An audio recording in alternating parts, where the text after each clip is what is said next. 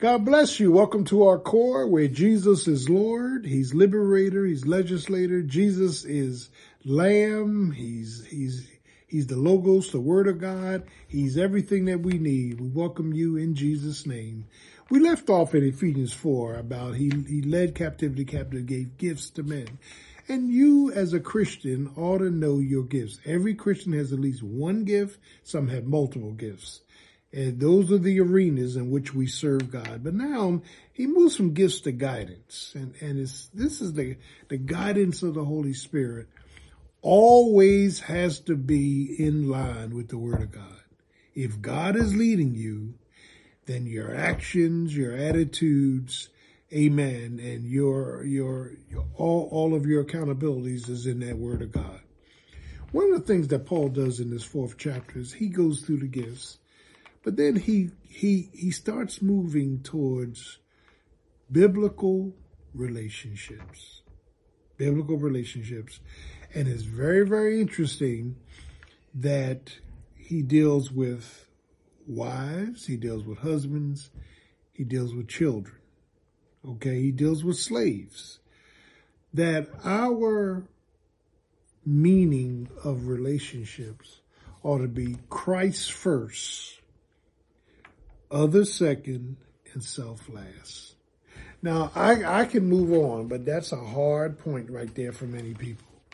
They can't put Christ first. They can't put others second. They can't put themselves last. We are screaming out for attention because of our rejection issues. We're screaming out for satisfaction because of our failed relationships. We are screaming out to be satisfied. And if you're not careful, Satan can mismanage and mislead and misguide your emotions. We're going to be talking about that, okay? That as we look at biblical relationships, amen, as we go into biblical relationships, Paul says we ought to love one another. We ought to love Christ first and then love one another. And we got to stop. Do we really love one another? You say, well, I can't stand that person. Well, that's not of God. We love one another because Jesus first loved us. Everything always transmits back to the cross.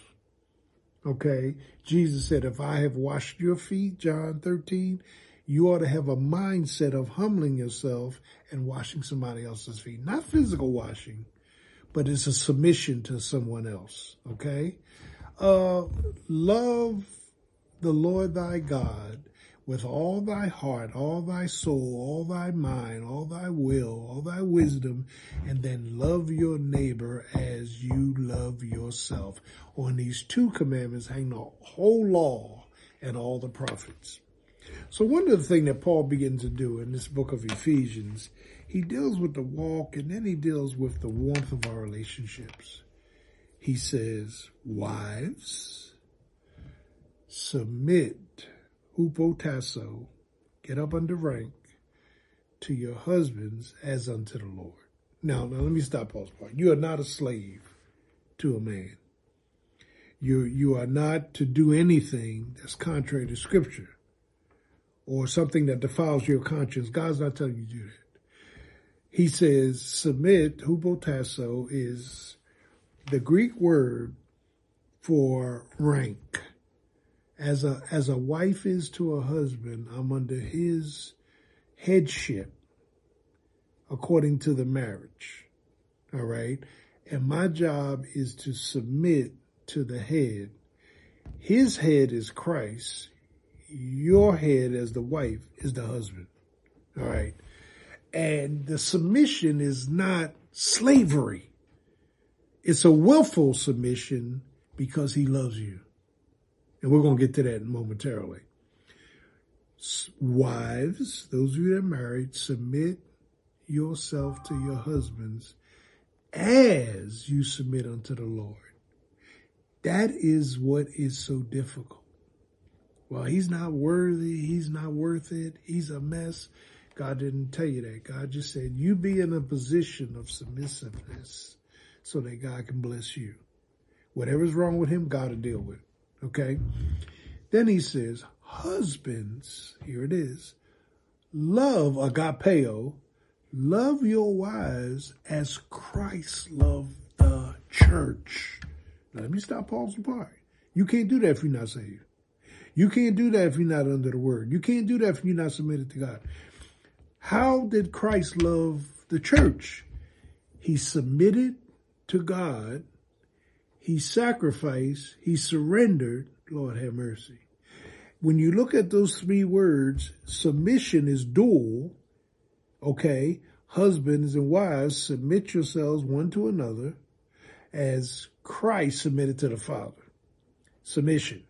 Then sacrificial love is a love that I'm going to render when it's not asked for. Submission or sacrificial love is me laying down my life is necessary to make sure that they are promoted. It's sacrificial love. Husbands, love your wives as, remember we did the as before. Wives, submit yourselves to your husband as you do to the Lord. Husbands, love your wives as Christ loved the church. He died for the church. He was mistreated for the church. He was abused for the church. He was smacked. He was whipped. He died for the church. You can't argue the point that you're head of a marriage and you have not been sacrificial, meeting the needs, the emotional, the mental, the psychological needs of your wife. It's a misnomer. Or if you're not saved, or you just want to pull up headship without fellowship. You can't do that. Husbands, love your wives as Christ loved the church and gave his life for the church. Your life. Have you given your life for your marriage? Have you given your life for her welfare? Have you given your life for her psychological, emotional needs? Have you given your life? Don't take credit for that and you have not done it. This is what we need to grow to in Christ. And children, it says in one place in the Old Testament, children in Deuteronomy, obey your parents. Now, only children obey their parents. That means they carry out whatever they say. Adult children, respect your parents. You may not always agree with them, but you got to respect them. As unto the Lord. God sets these relationships in order for a reason, because a marriage must have Christ in the center. It's a ministry.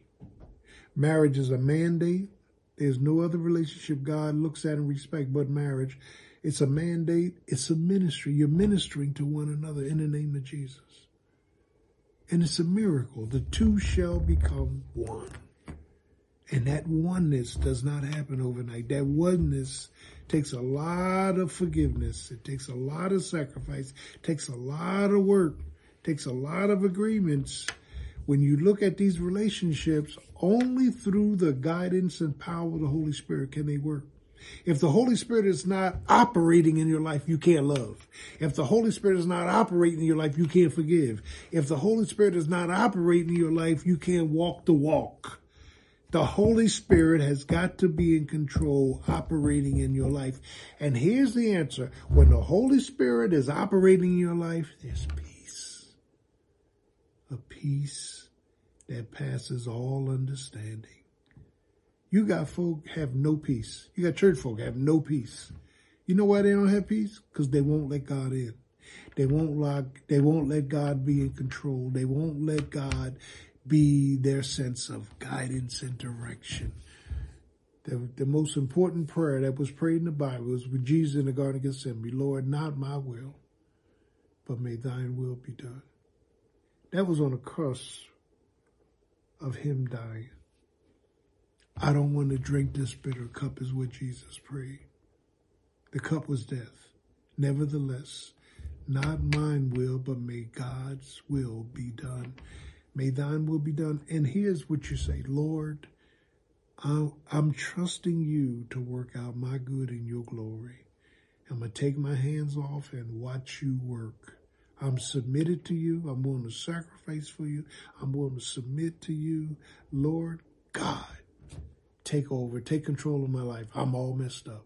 I'm a sinner saved by grace. And what God will do, God will guide you into peace. Isaiah 26:3, thou will keep him or her in perfect peace, whose mind is glued, stayed on thee. Why? Because he trusteth in thee. Trust in the Lord with all thine heart, and lean not to thine own understanding. In all thy ways acknowledge him, and he shall bring it to pass. Here's why we keep making miscues. We trust a while, and then we let go. We trust in ourselves. We're trusting our experience. We're trusting what we see. We're trusting what we feel. We're trusting what we hear. No, let it go.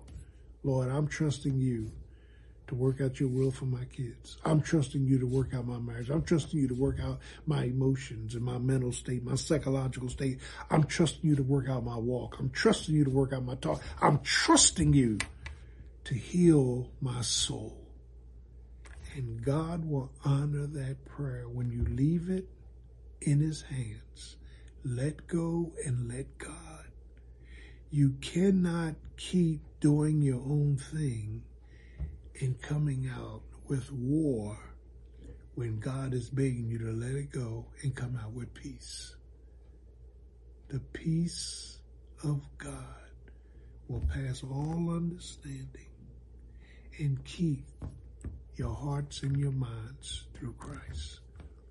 So as we listen to this tape, as we look at Ephesians chapter 5, the relationships, as we look at Ephesians chapter 4, the walk, and the gifts, and the guidance of the Holy Spirit, I want you and I to surrender to him. Surrender. Put up the white flag and say, Lord, the peace with God means the war's over. The peace of God means I'm giving you jurisdiction over my entire life. Have your way. You are the potter, Jeremiah 18. I'm the clay. Make me, shape me, break me, mold me to what you would have me to be. God honors that prayer, and he will do it. Jehovah Rapha, he's our healer. He's our helper. He's holy. He's righteous. He's faithful. Give it to Jesus right now. Submit, surrender, sacrifice to the Savior, Jesus Christ. And watch the peace that God gives you, passing all understanding, keeping your hearts and minds through Christ.